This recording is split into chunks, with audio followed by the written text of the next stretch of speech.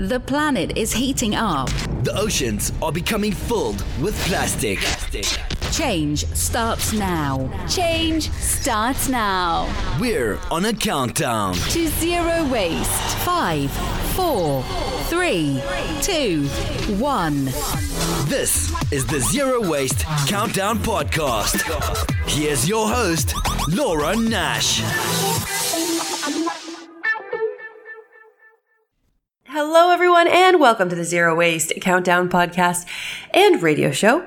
Have you ever dreamed of being an environmental consultant or wondered what they do? This episode features Larissa Rose, who joined me over the phone from Australia. She's the Director and Senior Environmental Consultant at Glowing Green, Australia. Larissa, I would like to learn a little bit about you and your career. And Glowing Green, is this a new thing that you started, or has this been going on for a while? Tell me about Glowing Green. Yeah, absolutely, Laura. So Glowing Green Australia was formed and started in 2010, and I started that just when I started my master's degree. And Glowing Green Australia is an environmental consultancy business, so we're a company that provide services around environmental assessment and environmental and sustainability education. Awesome. So we've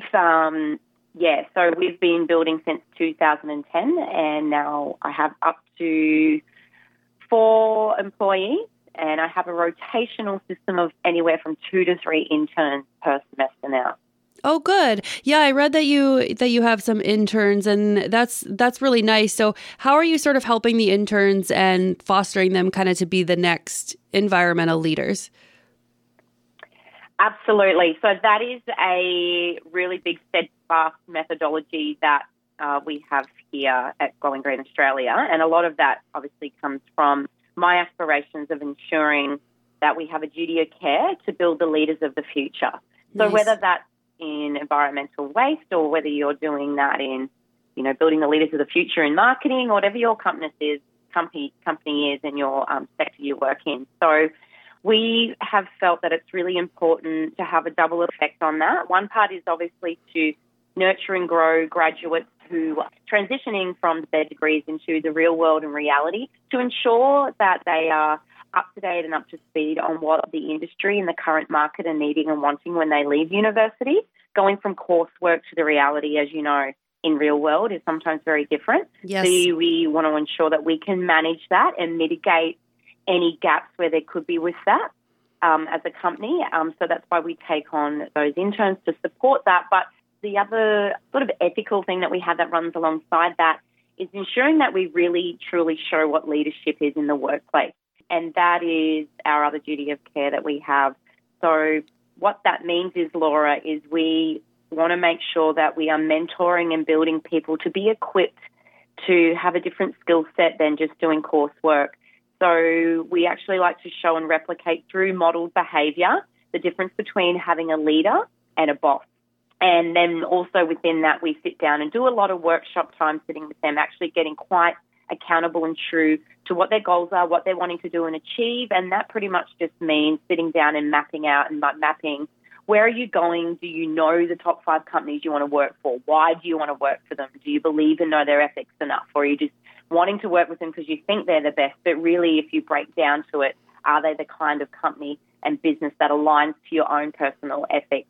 Which I guess at the end of the day is Sustainability 101, which is your own well-being and mindset, who you work for, as well as, the industry and sector that you work for as well. Mm-hmm. You can't save the world if you are not being able to save yourself or keep yourself healthy, right? So it's good to take care of yourself, and then you can go out and work on these bigger problems, I find. So that's really great that you're doing that, and it's nice. I think it's a little different for women too. We have different ways of being leaders sometimes, and it's nice that you're doing that and fostering that next generation. You started this company when you were doing your master's, so you were doing both at the same time? I Wow. did. I had this grand idea when I was in my master's because I had already done my environmental work and studies before, and I went back to do my master's just before I had my 3rd child, and I had this profound, amazing green light bulb moment where I was, well, you know what, I really want to take a sense of ownership and change in direction, and I I kind of don't like dropping the word entrepreneurship because I feel like it's so washed over and used so much. But I just wanted to take an ownership to go, well, I would really like to determine and change my trajectory and my outcomes, and me be able to be really specific and accountable on what change I actually want. So to do that, I need to command and dictate how I really want that transition to happen and occur. So I was sitting in an economics class and I was like, I'm going to start a company called Queensland Green Australia. We're going to be an environmental consultancy company that's going to specialise in environmental, reporting and assessment and auditing and waste management and all of that regulatory approval process. But also alongside that, we're going to ensure that we facilitating education and really getting grassroots approach action happening on the ground as well. So I started that in 2010. I pretty much gained a contract quite quickly, and then it just progressed from there, working in my spare office in my home like a lot of us do to keep it real. And then before I knew it, I had some really great opportunities to start to transition to finding an office space and, went through the feelings of walking through the gravel road sometimes as you do when you're building a business, but was really mindful to get out there on the ground and get quite clear and concise about what our actionables were and what services we could provide as a business.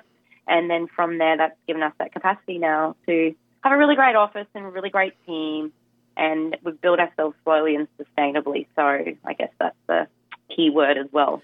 What was the first type of project that you landed?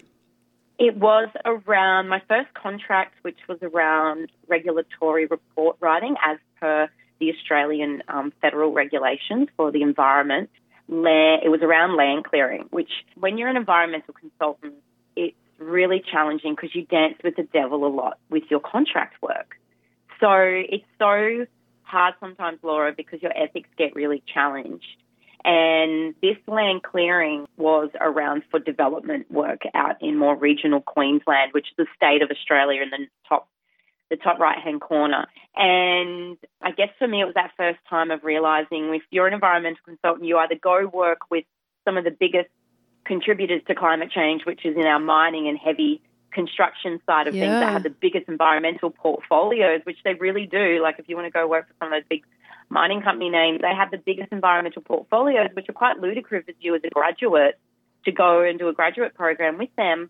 But then you're kind of advocating and working for some of the biggest carbon releases in the world. So it is that dancing with the devil, the ethics of being an environmental consultant, but you believe in what you're doing because you're trying to find the best pathway to reduce, mitigate or adapt those changes or changes that occurred or changes that will keep occurring. So my first contract was around land clearing, which was that first feeling, that sense of how do you find a safe space to feel comfortable with taking on work, which is obviously causing, change on a land basis, but you are trying to ensure that it's being done per the code and the regulations.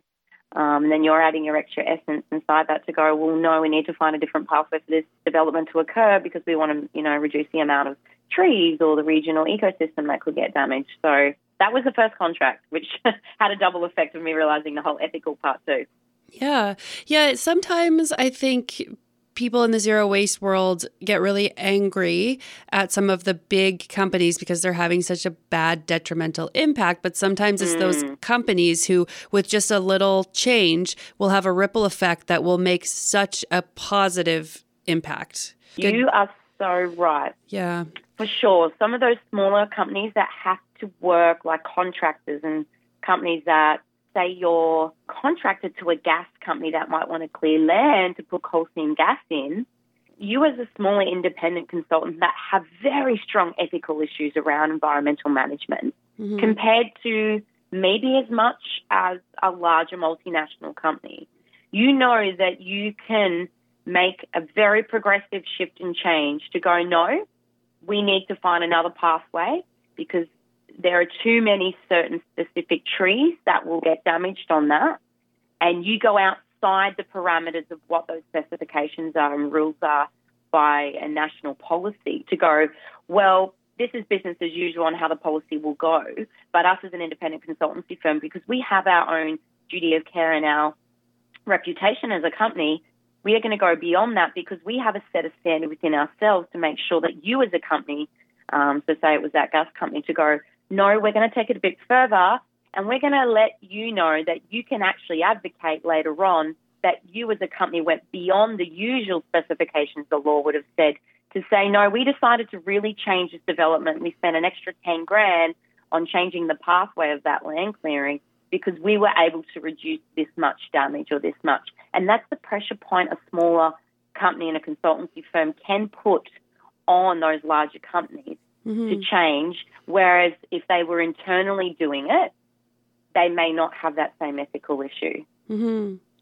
I'm into communications, so even if you just had this little blog about how sustainable you were, if you were the gas company and everything's really great, maybe people wouldn't pay that much attention to it. Maybe they would, but it's nice to have these things in your back pocket also for when something goes wrong. And I'm just thinking about my work in public affairs when I was in the military, that if somebody says, oh my gosh, look at you, gas company, you just did this bad thing. It's like, well, we're sorry, we made this mistake. We're trying, and like, look at all these really nice things that we're doing. And we're, environment is really important to us and all this stuff. So I think it's nice to have that record as well, right? Just for as you go forward. Yeah.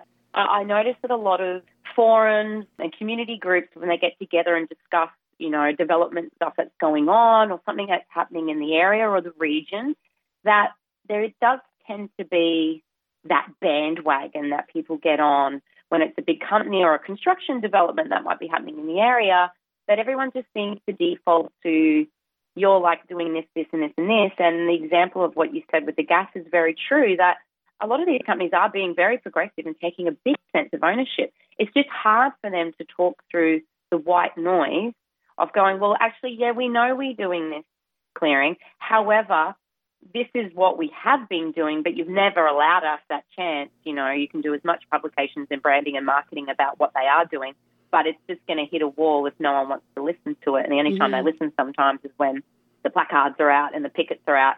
So it's so true. And that mentality that happens a little bit sometimes in community, which the most recent one, I had to stand up at a community forum and go, look, well, hey, there's another narrative that sits alongside this, is that a lot of these companies and businesses are taking progressive ownership around how they are going to look at finding, sourcing other types of concrete that might be greener. Or the supply chain now, they're trying to mitigate the consumption of products. They're trying to find a company that doesn't package the windows or the different products that got to come to a construction. They're trying to look at how to mitigate that waste stream. So they are taking progressive action, even though you're just seeing that it's a 10-story building that's going on and everyone's bagging it. There is other progressive work that these businesses are doing, and don't be quick to just jump and go to default reactiveness about stuff. So I feel for both sides. It's very hard sometimes, and it is a lot, as you would have known from your experience. Getting that communications out is a tough gig on a public relations issue. Yeah. I brought a person who invests in a lot of mining on the show and does really well at it. And he said, if people are upset about the mining, you just have to decrease the demand. Like, there's such a demand for the newest iPhone, the newest technology, all these new things. And that's what's sort of driving it. So that's why on our show, we try and talk about decreasing demand, but not losing jobs, because if we don't have an economy, then I feel, at least in Canada anyway, that people will start taking our natural resources more so to survive, because it's so cold here. Like, we need oil and gas where we are at the moment. And so we're trying to find other ways of doing things here in Canada. But right now it's tough. And, that whole forest is there. And I'm always worried about our forests, because I'm a forest person. I love it. And I'm just like, ooh, let's make sure we keep our resources where they are and grow forward, the best that we can, and get away from fossil fuels without taking something worse, I guess I'm trying to say. But let's go back to some of the other things that you do in your company. So I was reading something about cafes. So you have done a collaboration with some cafes in your area? Yes. Again, with that community, it's all about at a grassroots level, we can start to shift and make that change. And a part of our business work that we do is around auditing and assessment, and that's around water, waste and energy. So we have done a lot of work with that, with just general companies, but also a lot with schools as well. There's been a lot of progressive work with schools, but with the cafes, they've begun to, I guess, that that shift in the market from the consumers is a lot around now that waste stream narrative. And we've started to begin to have conversations with some of the local cafes in our area and have begun the process of starting to do the auditing and waste management assessment. So what that means is we're going in now and looking at the volumes of waste and doing all of that, auditing and assessment on actual stats and data of what they've got, and then looking at how we can start to mitigate and create minimising consumption pathways.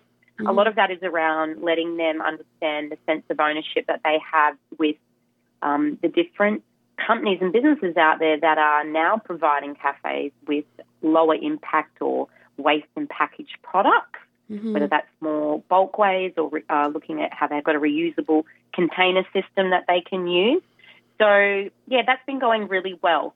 The biggest thing is because there's always obviously a financial element that's attached to those services, is really building a culture with those owners to have that, empowering them with that sense of ownership that you're investing in this comes back to you with your branding and PR and public relations side, is that this is a very important narrative. We'll do the work, and then this is a very good conversation that you can let your community know now. And to help differentiate yourself from other cafes in the area or the region about your sense of duty of care, I don't call it corporate social responsibility, I call it community social responsibility for those businesses. And I like to change that CSR terminology, because instilling in them and having those conversations with those cafe owners is a big part of that first work that we do. And some of them take a little bit of time, some of them already have that sense of ownership.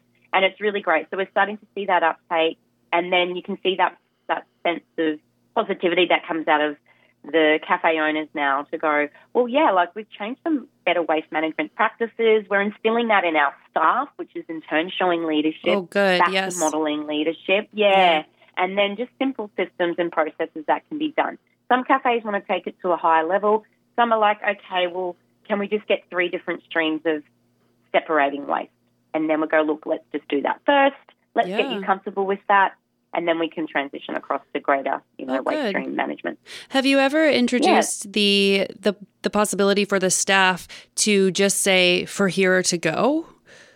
And the reason I ask is because when I go to a coffee store here in Canada, I see everybody sitting down and talking, and they're all drinking out of the garbage cups. And I think, if the barista just said, for here to go, you could probably, over a giant chain like Starbucks or something, save millions of cups from going to the trash a year, right?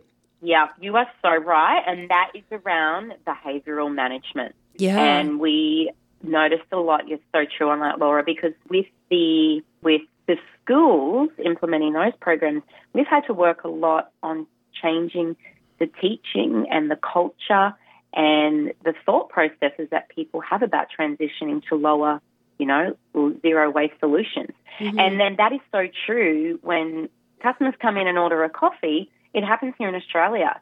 You see, and I'm like, look at these people sitting down have got like takeaway cups. Like, what's going on there? Yeah. And it is all around, if you train your staff to go, letting these people come into your cafe to go, your staff are the point of sale. That point of sale is where you can determine the culture on the accountability that your consumers have. So are they going to, you need to ask those questions, which is all around just lovely engagement anyway. Well, what's your choice today? Like, are you planning to sit down? Because we've got a new overarching change that we're doing now. So we'd love all of our customers, if they're going to sit down, that they actually drink out of one of our amazing mugs and cups that we have that we can reuse and rewash, because we're planning to reduce our, all of our takeaway cup consumption. And then just kind of having a little bit of a narrative around that. So we have begun, that conversation a little bit. Sometimes it's easy done for some cafes. Some cafes are, okay, yeah, well, we need to probably spend time then sitting and working with our staff about changing that default behaviour and not even asking. But, yeah, let's start a revolution on that, behavioural change at the point of sale. Yeah, that's well said. And it's kind of a free change, and then it would save them money over time. Well, I mean, this is where it's so important where you come in, I'm sure, is doing the cost analysis of, okay, this is how much, 1,000 garbage cups cost, plus the cost of getting rid of it with a waste management system, with the paying for the trucks to take it away or whatever, and versus buying a whole new fleet of cups where you can drink in the cafe. So is that sort of something you would do, is like figure out all those costs for businesses? Absolutely. Yeah. Yep. So that is where the amazing part on data, that auditing, that data is the most powerful narrative to have with business owners or with schools, when we work with schools and we showcase how much paper is getting used at the school every week. And then you grab all of that and you turn that into what that is comparative to CO2 emissions, what that means economically, so environmentally, economically. And when you say, well, did you know this is how much you spend per year on cups? And just by changing 5 people every day in your cafe to transition to that. So we give all of that stats in data, and that's why it's so valuable to do that auditing assessment side, because that is the most powerful narrative. We all know when it starts hitting the hip pocket, that's the first thing. And that's, to be honest, people will go, yeah, we want to do it because environmentally, but the biggest driver is the economic one. We all know that. As you said before, it changes a country like Canada understands its dependency on energy. It's a very energy-heavy intensive country because it needs it to keep the country and the humans on it warm. And that's the same with businesses. They look at it and go, whoa, okay, so you're meaning if we don't have to buy that many cups per year now, and I'm reducing that much per cubic metre of bin use every year, which equates to this much reduction in waste services fees that I don't have to pay.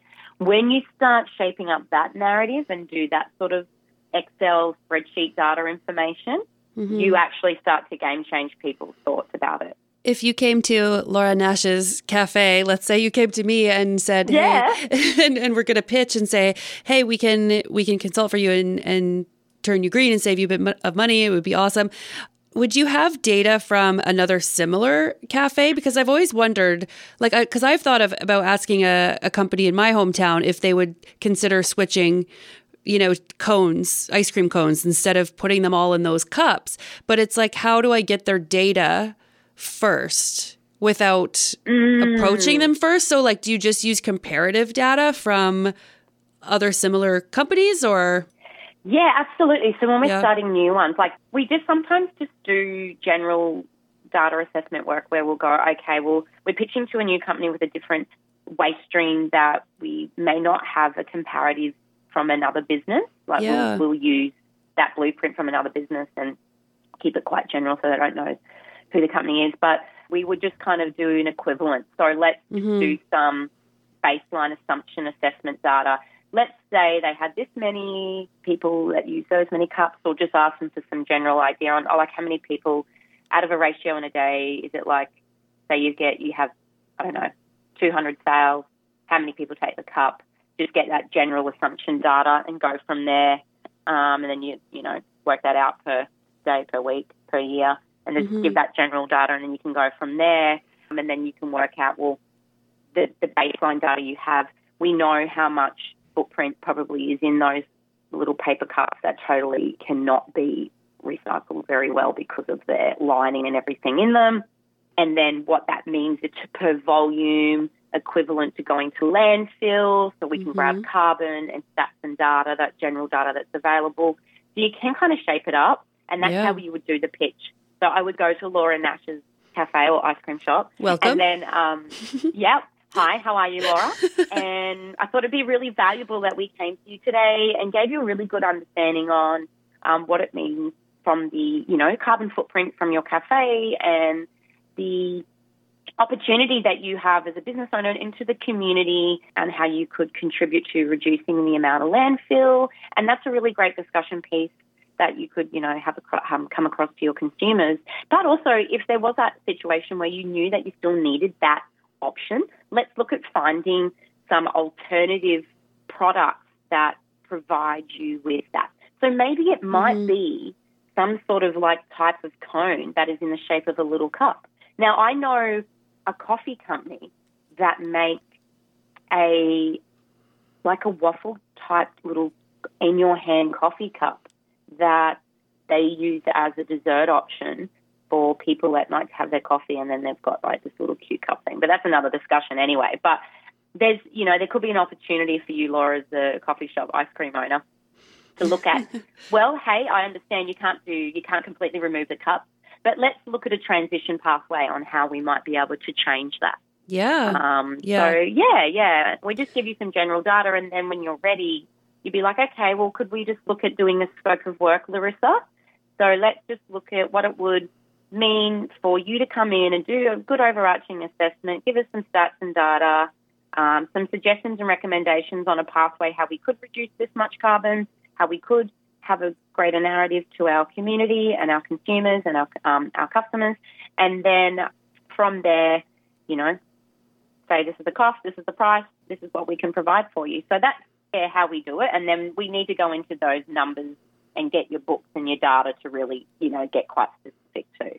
Yeah, because wouldn't that be amazing if we had more consultants like you that were in different countries, right? Like, I don't think you would be afraid of someone competing against you who's in, California or something that's like really far away. And I think North America really needs this, because there are businesses all around me, Larissa, that are just doing crazy things and could change so much. And sometimes it's just like we said, like just for here to go. Like that is a very, very simple thing. And then I'm sure it gets very complex up from there when you're talking about fossil fuels and stuff like that. And I know that you know a lot about biofuel and stuff. And so I don't want to get into it too much, but I just wonder a little bit about the biofuel work that you're doing. And I'll ask you why it's better than fossil fuels.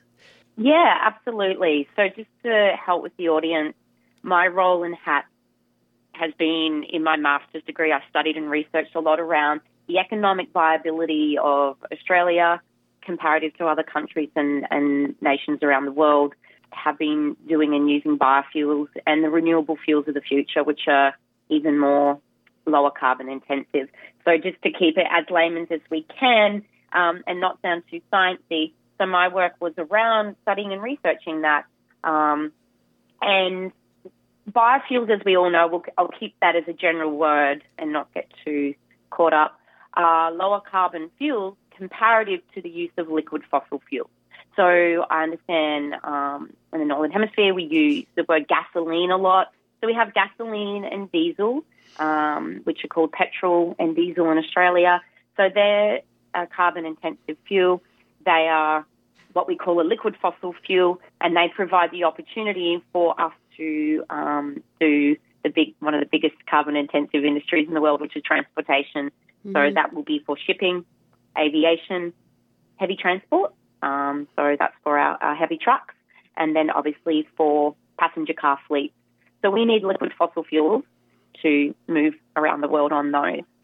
Those fuels are used, obviously, also for the economic viability of a country and their industries and sectors like construction, mining, agriculture, and which is sometimes the backbone of moving goods and products and services, and resources getting mined and things like that, moving around a country. So lower carbon fuels are fuels that are obviously less CO2 carbon intensive compared to oil, like liquid fossil fuel. So those fuels are pulled from oil. Oil is extracted out of the earth, and then it's cleaned up and refined to produce the fuels that you see at the service station at the Bowser, which is usually, gasoline, your diesel, and then for shipping, the dirtiest fuel in the world. Shipping and cargo freight uses heavy intensive sulfur, the gunk, we like to call it the muck, the dregs. Is that those fuels are used. Is that the bunker fuel for giant Correct. ships? Yeah, I knew that was very bunker dirty. Fuel. Yeah. Oh, horrific amount of sulfur. And then the cleaner refined fuels like jet fuel that are used as well. So those two industries are the biggest carbon mitigating industries now. They, on a global regulatory space, are taking a very big accountability on the carbon intensity of those fuels. So just to pull it back down, my work has been to advocate and push and promote for Australia to transition to lower carbon fuel alternatives. So we have had not a very big overarching federal accountability in Australia to transition to alternative options for liquid fuels. So we have alternatives with wind and solar, which is renewable energy. So when you look at the energy matrix of a country, like comparative to Canada, you have a dependency for electricity and how do you decarbonise the electricity sector. But you also need to understand the other side of the energy matrix pie chart is the dependency on liquid fossil fuels. Yeah. Which is obviously moves the backbone of a country. So it's very quick. People think about renewable energy and they forget about liquid fossil fuels and how dependent countries are on those fuels. Australia is heavily dependent on liquid fossil fuels. We now import 96% of our liquid fossil fuels from overseas. We do not refine and clean those fuels up in our own country now. So you basically need that dirty bunker fuel just to get the fuel over to you, right? You absolutely nailed it. And just to give some stats and data, in Australia, the Australian economy consumes about 24 billion litres of diesel annually in this country. I don't have stats for Canada, and I should have been more prepared and had something which would have been a good comparative to Canada. So we understand in that energy matrix we have to find alternatives to support coal-fired electricity, and then we have to find, which is wind and solar, and then we have to find alternatives for using fossil fuels, liquid fuels. So there has not been a lot of progressive work on a federal issue to help mitigate the use of those fuels. So that's where myself and my hat, after my research, I worked with industry and co-founded an industry association called the Queensland Renewable Fuels Association, which was to create an industry body that will support and advocate the uptake and use of lower carbon renewable fuels. So is that like the palm oil uses biofuel? No. Oh. So in Australia, we have been producing biofuels, which is called ethanol, and biodiesel, which might be quite familiar for your audience. They are generally the 101 biofuels that are produced around the world. Those fuels are made from something called a feedstock, which is very different all around the world. And in the United States, ethanol is predominantly produced from cornstarch, so a non-food corn. The starch from that is extracted out to produce ethanol. And biodiesel is generally made from tallow, so animal fats from the rendering process, and different types of vegetable oils to produce biodiesel. So they are sort of generally those feedstocks that have been used. In Brazil, ethanol has been made from sugarcane. We make ethanol from sugarcane as well in Australia. We also make ethanol from something called sorghum, which is a little red grain. Sometimes you see it in bird seed. Sorghum, they ferment sorghum and then they make ethanol out of that. So they're feedstocks that are available. And then also we make biodiesel from tallow and vegetable seed oil crops as well. So that's how we use it. There is no use of any product, any biofuels in Australia from palm oil. Good, because that's what I worry about. Because we know that there's a lot of problems with palm oil, so that's good. The market is demanding now that the certification and international sustainability and carbon certificate accreditation is given for biofuels to reduce and remove the narrative around the food versus fuel, which is a very old myth which completely needs to be rebunked. It has to be debunked. And is around the sustainability. So that's called a life cycle analysis. So that is done in a lot of different supply chains for products, is where that is how you get the comparative figure to say that this type of renewable diesel or biojet fuel is 75% less CO2 comparative to normal jet fuel. When it burns, like when it comes out your tailpipe, or is that the whole process of everything?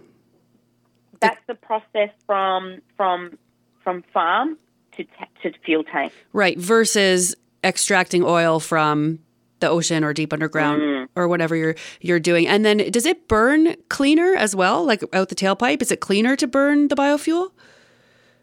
Absolutely. Okay, cool. Oxygenated cleaner fuels. So they're cleaner burning, they're more efficient, and they're oxygenated fuels. And some of those replicate the same hydrocarbon chain as what a fossil fuel hydrocarbon chain is. From also within that, when we look at the air quality standards, this is the big progressive work that the California Air Quality Standards Board has done, is that when you burn fossil fuels, yes, you're burning carbon, and the carbon intensity that's gone in to extract fossil fuels. Now, some people talk about, maybe the biofuels are just as the same carbon intensity as what it is for that. No, they're not, because let's look at how much fuel is pulled out of the Arabian countries, and Korea and Russia are some of the biggest oil-producing countries as well. And that oil is shipped to Singapore to get cleaned and refined. Then that's picked up from Singapore and spread out to different countries, because Singapore is one of the biggest refining nations in the world now for oil, crude oil. And then that's transported to, say, Australia. And then that oil then has gone to the port. And then that fuel is then put into more transportation to get to it. Meanwhile, 150 kilometres away or 300 kilometres away, there's a local refinery that's producing ethanol and helping support growers and farmers to do crop rotational feedstocks, not taking away any food whatsoever, because they have fallow land. And a lot of growers and farmers will know you need to let your land breathe. You need to let it have space. You need to grow a fallow crop to put more nitrogen and to rejuvenate the soil. So there's an opportunity now for growers to be able to grow a feedstock that can feed into making locally grown fuel that is only going 500 kilometres or 300 kilometres to the port to get cleaned up and refined and blended into an ethanol fuel blend, comparative to oil that was pulled out of Korea or Russia and then had to get all the way back to exactly where that ethanol fuel is going to sit next to it, the Bowser. So we have the same problem right now, which is very interesting. So we have this Alberta oil, and we're getting, I don't know if it's like 40% or something of our oil is being shipped in from the very similar countries that Australia is getting the oil from. And so Canadians are starting to wake up and say, why are we importing so much oil from other countries when we could just be using our own? And then that saves on that dirty bunker fuel that's coming from those ships, right? And we have very, very strict regulations with our oil industry. I think it's the strictest in the world, but I'm not sure. I've heard that it is, but I haven't fact checked that. So it's interesting that we're having similar issues, but on the other side of the planet. Absolutely. And that's a lot around the fuel quality standards. And I know Canada and the Advanced Biofuels Association in Canada and the work being led by some of the pivotal biofuel lawyers in the United States are pushing to help advocate and promote for Canada to get a transition policy in place, whether that's from a state-by-state jurisdiction sort of level or as a whole nation, on transitioning across and really looking at how do we decarbonise our dependency on liquid fossil fuels in this country and advocate and push for agricultural waste streams and different types of multi-stipple feedstocks that can be now used, because there are so many amazing technologies out there that can enable those waste streams to be converted into alternative fuels. And that's where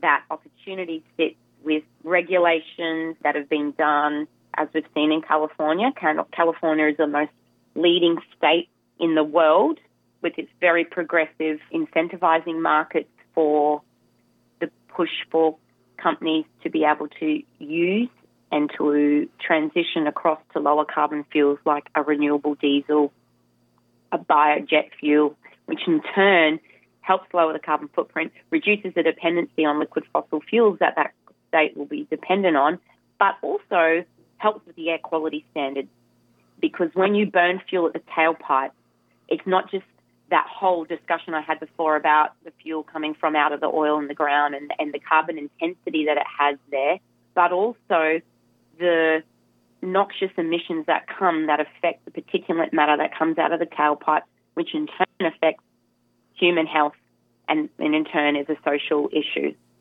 Yeah, exactly. This is interesting. And it's funny because I remember when I was younger, it came out that at the gas station, there were like stickers of corn. And I think they had a face. Like it was like this happy corn. It was like ethanol, we're adding a certain percent of corn. So I've always known that it's been around a little bit. Having that baseline fuel, petrol, like I'm talking about the United States now, but in the United States, all petroleum, gasoline, has 10% ethanol in its stock standard to displace 10% of the country's dependency on importing that fuel or using that fuel. So that's what your happy smiley face will be. Will be the ethanol that has displaced 10% fossil fuel, which is cleaner burning, more efficient and better for your vehicle, reduces the carbon buildup inside an engine, and all of the Euro 5 and Euro 6 specification vehicles, engine technology vehicles that are coming in now as a part of the market are demanding cleaner burning fuel and are work more efficiently and effective on those cleaner oxygenated fuels. So that choice that a consumer has when they stand there at that bowser is a very powerful choice, because you are making a choice to go, I'm going to not advocate and push for 100% fuels. I'm going to do a 90% blend or a 50% blend. But I'm also going to understand that what that means to a grower and a farmer in the region, what that means for different technologies to now take everyday household rubbish and convert that over to making a fuel, which was a waste stream that needed to be managed somehow. So that's the choice that you as a consumer have. And then in turn making sure that a particulate matter called PM2.5, which is the most carcinogenic and impacting particle which goes down into your bloodstream when you breathe it in, that you are going to reduce that from being in the air that we breathe. And is that from fossil fuels burning out the tailpipe? Yeah. Absolutely. So some ethanol blends, it all varies from the feedstock they're made from, but they can reduce that particle anywhere from 30% out of 10% blend. So if there's 10% ethanol in that gasoline, you're looking at anywhere as a reduction of 30% of that particulate matter being reduced out of that fuel when it's burnt to the tailpipe. I worry about children growing up in cities if they're going to be okay, with all of this pollution, and it's definitely been a concern for a while.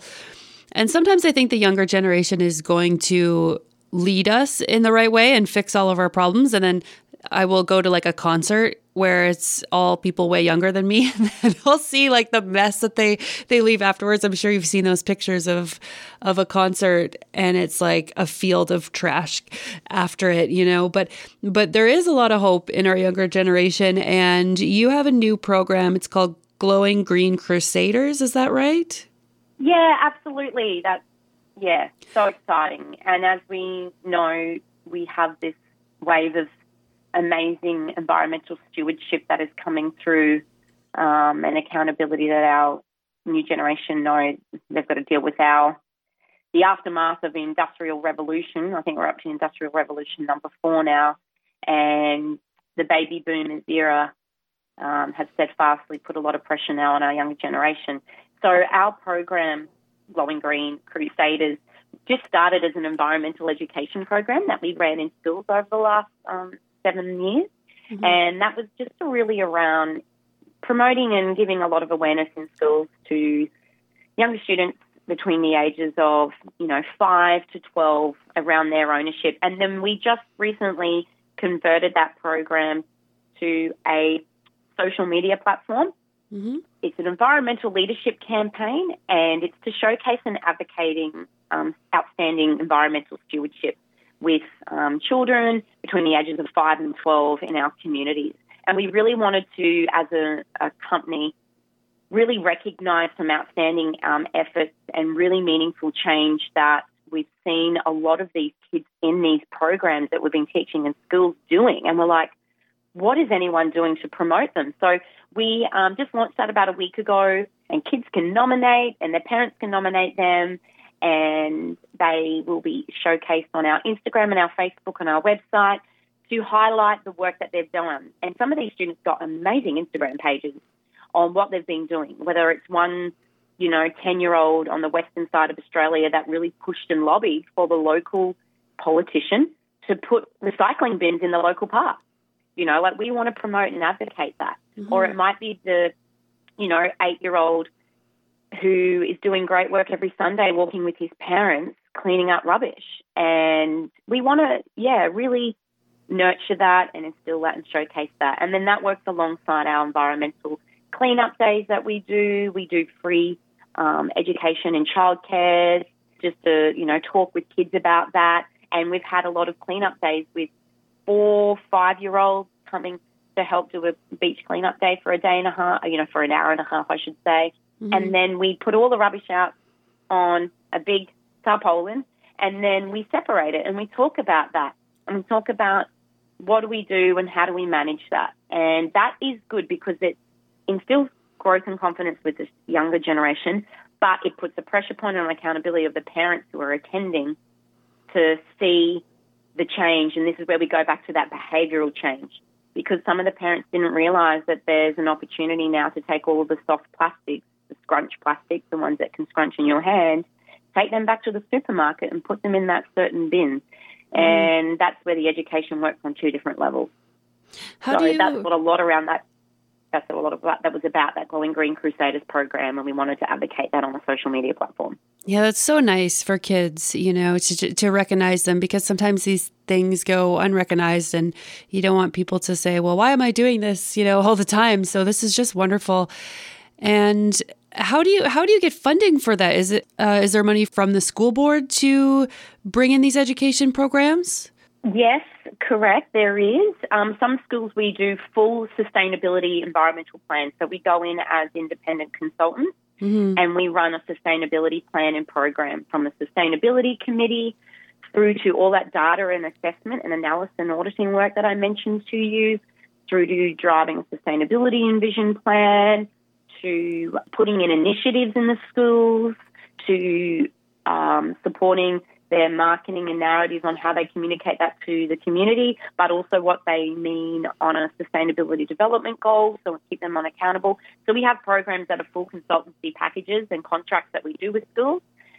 Then we have schools that might do a smaller, lower key level where we just go in and promote every school term or semester, a program that works alongside their environmental, accountability that they want to do, that works along the curriculum. And then we fund ourselves to do those beach cleanup days for free. And then we invite childcares or kindergarten services to come and be involved and do a lot of community partnerships. So we do that kind of collaboration community work, which is great because, as you know, from PR perspective, it is beneficial and we can have that narrative and work together and be seen as a collective in the community doing that work. So some work's contracted, some is we feel like that duty of care that we have as a business to have our community, social responsibility, not corporate. We change it to community to support and enable. And we also pressure point the local councillors, your local politicians in the region, whether that's just at a local community level or a federal level. We pressure point them to be involved and to get grassroots on the level at seeing it for how it is. So we showed one of our local councillors, which is like a senator for you, to go, can you see how much cigarettes are going on here? Look at how many we've just collected in an hour. Oh my gosh, 1,500 cigarette butts. You need to start implementing programs in place. Yeah. So, sort of putting them in that face value level. So that us as a separate company and a business, we've got that duty of care to keep them accountable and on their toes to go, 45% of this rubbish we collected today could be put in a recycling bin, and a recycling management plan for public recycling needs to be put in place. You don't have anything. It's about time that you do. So that helps us do a really great soft lobbying level as well. Yeah. It's very different, talking to children if they're 5 years old or 12 years old. So I think that would be a big challenge to cater the programs. Or maybe not. Maybe they're responsive to the same one. But I've done a few different presentations, and the age difference makes it interesting. My son saw a recycling presentation when he was 7, and the person who did it is my friend. And she was over at my house one day and was like, "Do you remember me?" And my son said, "Nope." And she said, "Well, I gave that recycling presentation. You don't remember?" And he's like, "No." And then he said, "Well, is it the one with the transformer picture?" And my friend looked at me and said, on one slide out of about 20 or something, there was this one tiny photo of a transformer. And that's all my son took away from the presentation because he was so young. And I thought, oh my gosh, like you have such a difficult job to try and get this message out. Yes, for sure. We've got World Environment Day, and we'll be running a program in one school which will be for 6 and 7-year-olds. And we have to specifically curtail it to be around that. How do you anchor them to have that, retain that data and information? Mm-hmm. Whether that would be like a hands-on thing for them to be able to physically be involved and remember that as well. Yeah. I always thought it would be cool if you could just bring in like 40 bags stuffed with some sort of air. So you could be like, do you know how many trash bags a family produces, and then just bring in one garbage and then bring in another garbage bag and another garbage bag and have them like pile up into this massive mountain. I think the kids would be like, oh my gosh, what's going on, But how would you ever transport that? Or like you'd have to like use a reusable balloon or something to blow them up. I don't know. Because if I was a kid, I think I would have I always remembered things when people were moving around and doing things with lots of visuals and attention grabbing things. I'm always trying to think of ways to make those messages stick. It's a challenge. But you know what? And a good one for that is so true. We just did, one school we collected just the waste through the week. Mm-hmm. And then we did a full separation. Ooh. All the primary school kids, we had to separate all these waste, like all the yogurt tub containers, all of those plastic sippy yogurt ones, the ones where you crack the lid off and, siphon it down really quickly.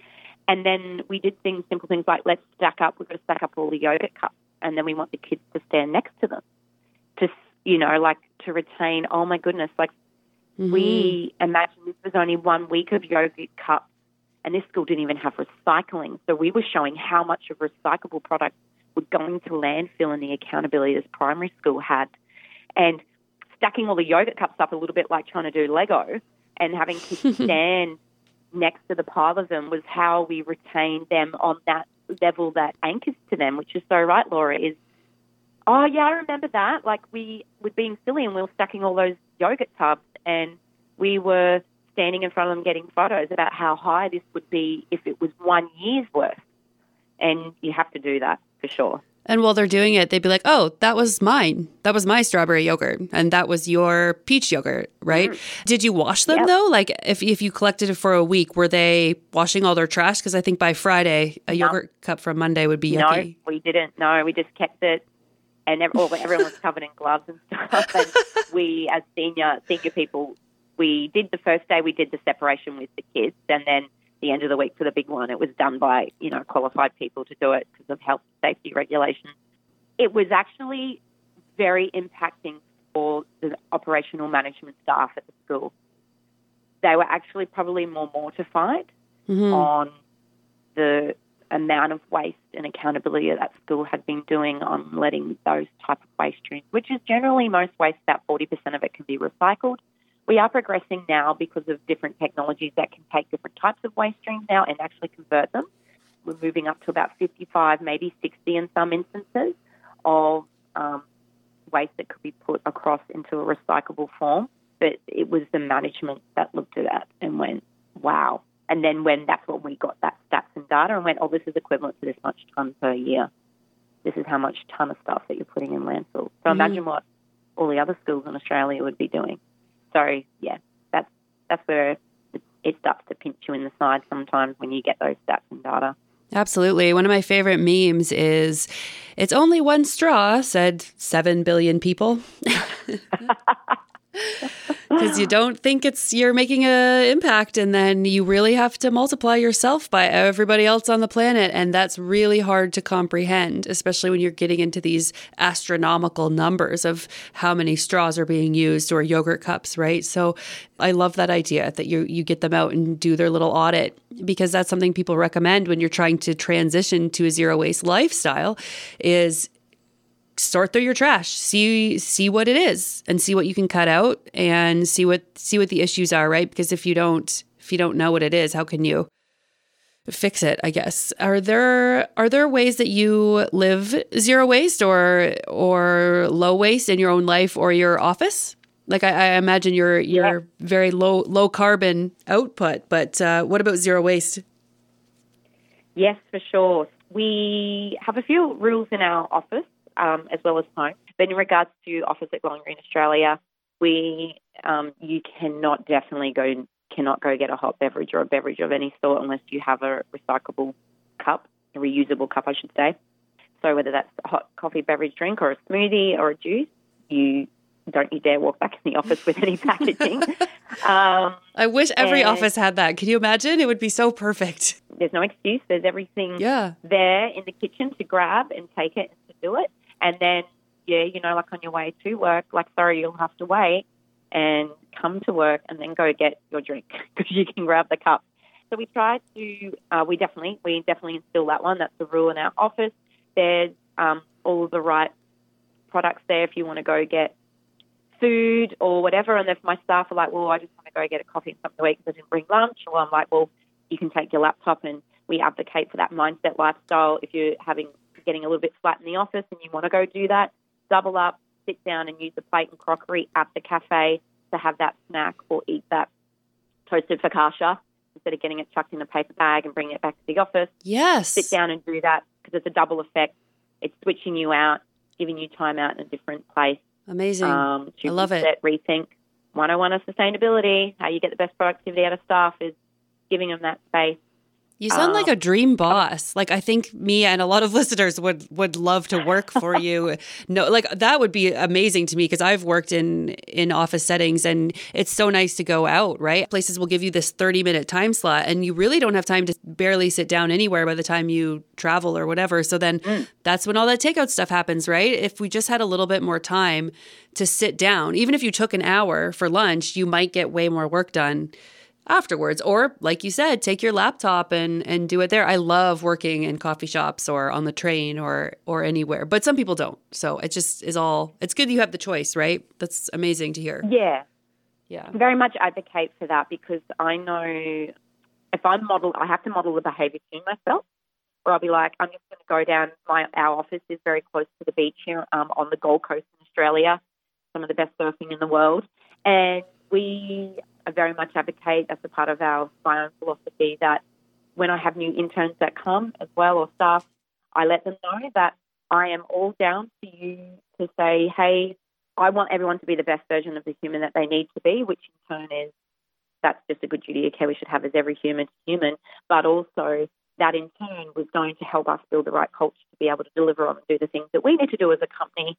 And for me to get the best out of my staff, to think optimistically, to think solution-orientated, to be able to think outside the box, they need to have that refresh, reset all the time. So definitely advocate as the last new interns that have just come through. If you need time, I'm going to instill confidence in you that you are doing the right thing by us. You can go away and you need to go sit down at the deck right alongside the beach and want to work for an hour to reset your mind, work on something, switch yourself out. If that's going to help you be the better version of a human that you need to be, and you come back to the office and your work productivity's gone up another 10 or 20%, I'm all down and I advocate for that, absolutely, because I think when you take away that pressure of that boss thing, that you need to be over the shoulder of everyone and doing it, and you change that ownership, and I put the responsibility on them, so I make them feel accountable, that I don't push it the other way. I instill an accountability on, well, I want you to do the right thing by me as you know, your leader who looks after you and pays for you. I want you to feel that to me, not me having to push that pressure on you. And then, so that I know we've taken away a little bit around living sustainably, but that is a very big part of sustainability, as we all know. And then also just simple things, other things that we do, we make sure that we are doing our recycling as best possible as we can here. At work, we have amazing big, great glass windows in our office, so we can open and let fresh air in. We don't need to put the lights on a lot, so that's also helpful. And a really simple one that I thought of the other day was we reuse the notepads from my kids' school books. Mm-hmm. So, when kids, because some kids still are using notepads at school, they're not all transitioned to digital laptops. Mm-hmm. But those school workbooks, I reckon a third of every school book my kids have had is not being used. Mm-hmm. So when you add that up per year with how many years kids are at school, that's a lot of paper in those notebooks that has not been used. And a lot of people obviously just throw those books in the trash, whether they're wire bound or they don't know how to break the book apart to separate it and what can go into waste. But I take those books and we use them up, like reverse them around and just go from backwards to front. And there's a lot of paper that we use. I do not need to go buy notepads because there's so much paper in the back of my kids' school book for the times when we do need to sit down and map out stuff on paper, or I need to take notes and I'm not typing when I'm on a meeting and a phone. And then my own personal stuff is around ensuring that we cook and only cook to the amount that's needed. We mitigate food waste because that is some of the highest landfill gases that go into that for people who don't compost and recycle. Yeah. So that is around duty of care to food and the pressure on the food security as well, that it's all well and good that you compost, do stuff if you do have a lot of excess food waste, but how could you actually stop the need for even doing a lot of composting by not taking and consuming and eating more food than needed or cooking more food than needed? It's all good if you're using it for leftovers the next day, but as we know, sometimes we buy extra bottles and sauces and stuff, and then 6 months later people are like, oh, all these sauces and condiments have all gone off. Like, what if you actually only bought a small one or you only bought what you needed? So that's really important. Obviously, I use lower carbon fuels all the time and I advocate for that. And, yeah, just the general things like yourself. I've seen a great photo of you on your bike, Laura. Can I just change a couple of behaviours? Do we really need to drive? Could we double up? Could we walk? Could we catch a bus? Simple things like that. So if you're by the ocean, it's probably not super hot, right? Or is it? When I was in Australia, it was very hot. It was like plus 41 or something all the time. And it was crazy. So everybody would just go to the mall and walk around in the air conditioning. Like the malls were jam packed and like you would never see anyone outside. Yes, it does get very hot. I live by the ocean, but we do get very hot. We have different regions in Australia. We have a very big geographical, climatic areas that compare very differently. But we do have a dependency a lot more so in summer to be using air conditioning comparative in winter time on the Gold Coast in Australia to need to have reverse air cycle heating done. So, but we do have the ability to have a lot of sea breezes that are here in our office, which is great. But we are very hot. Australia is a very hot country. And especially where we are on the Gold Coast, it does get very warm. We do get to the crack of 40s, 38, have humidity, a lot of high humidity, and then a lot of areas have very, very dry regions. So we are very dependent on cooling in our country. Yeah, probably comparative to you with the heating aspect, which you would be very dependent on needing to have heating. Yeah, we are. Yeah, so I can see that we'd be using a lot of fossil fuels for that. But in Ontario, the province that I live, you can see our electricity grid spikes in the summer months. We have July and August, which that's when it gets up to like plus 30, plus 31. And that's when we use the most energy. So we actually use a lot less to heat our homes in the winter when it's minus 30, which blew my mind when I saw those charts. Wow. I was like, why is this? Because it's crazy. Like, do we really need to be this cold? But in a lot of places in Ontario, it's like swampy almost, like it's very wet and damp. And so a lot of people have issues with mold, and basements get really wet and like gross if you aren't regulating the temperature. So it's tricky. But then also, like I've worked in buildings where the girls have to wear sweaters in the summer. It's like plus 30 outside, and then everybody's got like wool sweaters on inside because the climate is just kept so cold and there's like no windows to open. It's crazy. So I really like that you say you have windows to open and that you actually do that, because a lot of people don't. They don't use things like opening their windows or using curtains. Curtains are a big thing. Like if you close them when it's hot, open them when it's not, then it makes a big difference, right? So there's all these little things that we can do. So it sounds like you have such a cool office to work in. That's really amazing. It is indeed. You can see a lot of, actually you can catch a lot of those videos and stuff that I have conversations with my interns and staff in our office. There's a lot of videos on my personal LinkedIn and some of our company LinkedIn. Are those on your website? They are on Glowing Green, my personal Larissa Rose LinkedIn, and also on Glowing Green Australia's LinkedIn, which is an open page anyone can be on.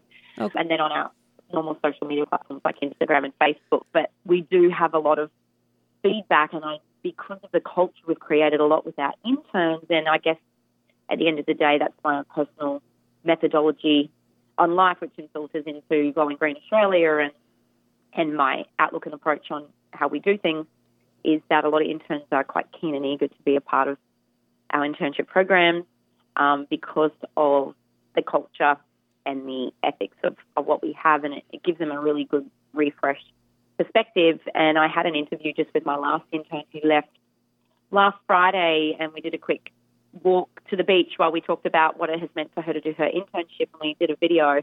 And after we'd done that, she just said how much she had really got pre-programmed a little bit on what that mentality was to have a boss. And she said, you're going to make it really hard now because you've shown me so much of how it is to have a leader that goes beyond a different, condition of programming of probably what we've had in culture over the years of what the boss is. And she said, now it's going to be really hard because I've got a benchmark, and how do I go better than that benchmark? Thank you so much, Larissa, for coming on the show. It was very enlightening. I learned a lot about biofuels that I didn't know, and about consulting too. And it would be really nice if there were more environmental consultants working with companies. And then even when companies get their own sustainability coordinator, I think that would be really, really helpful as well, because businesses are creating a lot of trash and pollution, and they can solve it, I think. Brilliant. And thank you so much for giving me the time to be able to chat a little bit about what's happening here in Down Under Australia. And I'm happy to strike up any other further conversations in due time as well. So thank you again, Laura. Really appreciate it. That was Larissa Rose, Director and Senior Environmental Consultant at Glowing Green, Australia. If you like our show and want to help save the world from all this trash we're consuming, please consider donating to the Zero Waste Countdown. You can become a patron on Podbean, you can find me on Patreon, or you can donate right on the website, zerowastecountdown.com. And if you're interested in seeing a photo of our guests, you can check us out on Instagram. That's _waste_countdown. And if you want to email me, it's laura@zerowastecountdown.com. Thank you for listening, everybody. Thanks to all our listeners in America, Canada, Australia, Germany, the UK, and wherever else you may be tuning in from. Together, we're going to change the world. Change starts now. This is the Zero Waste Countdown Podcast.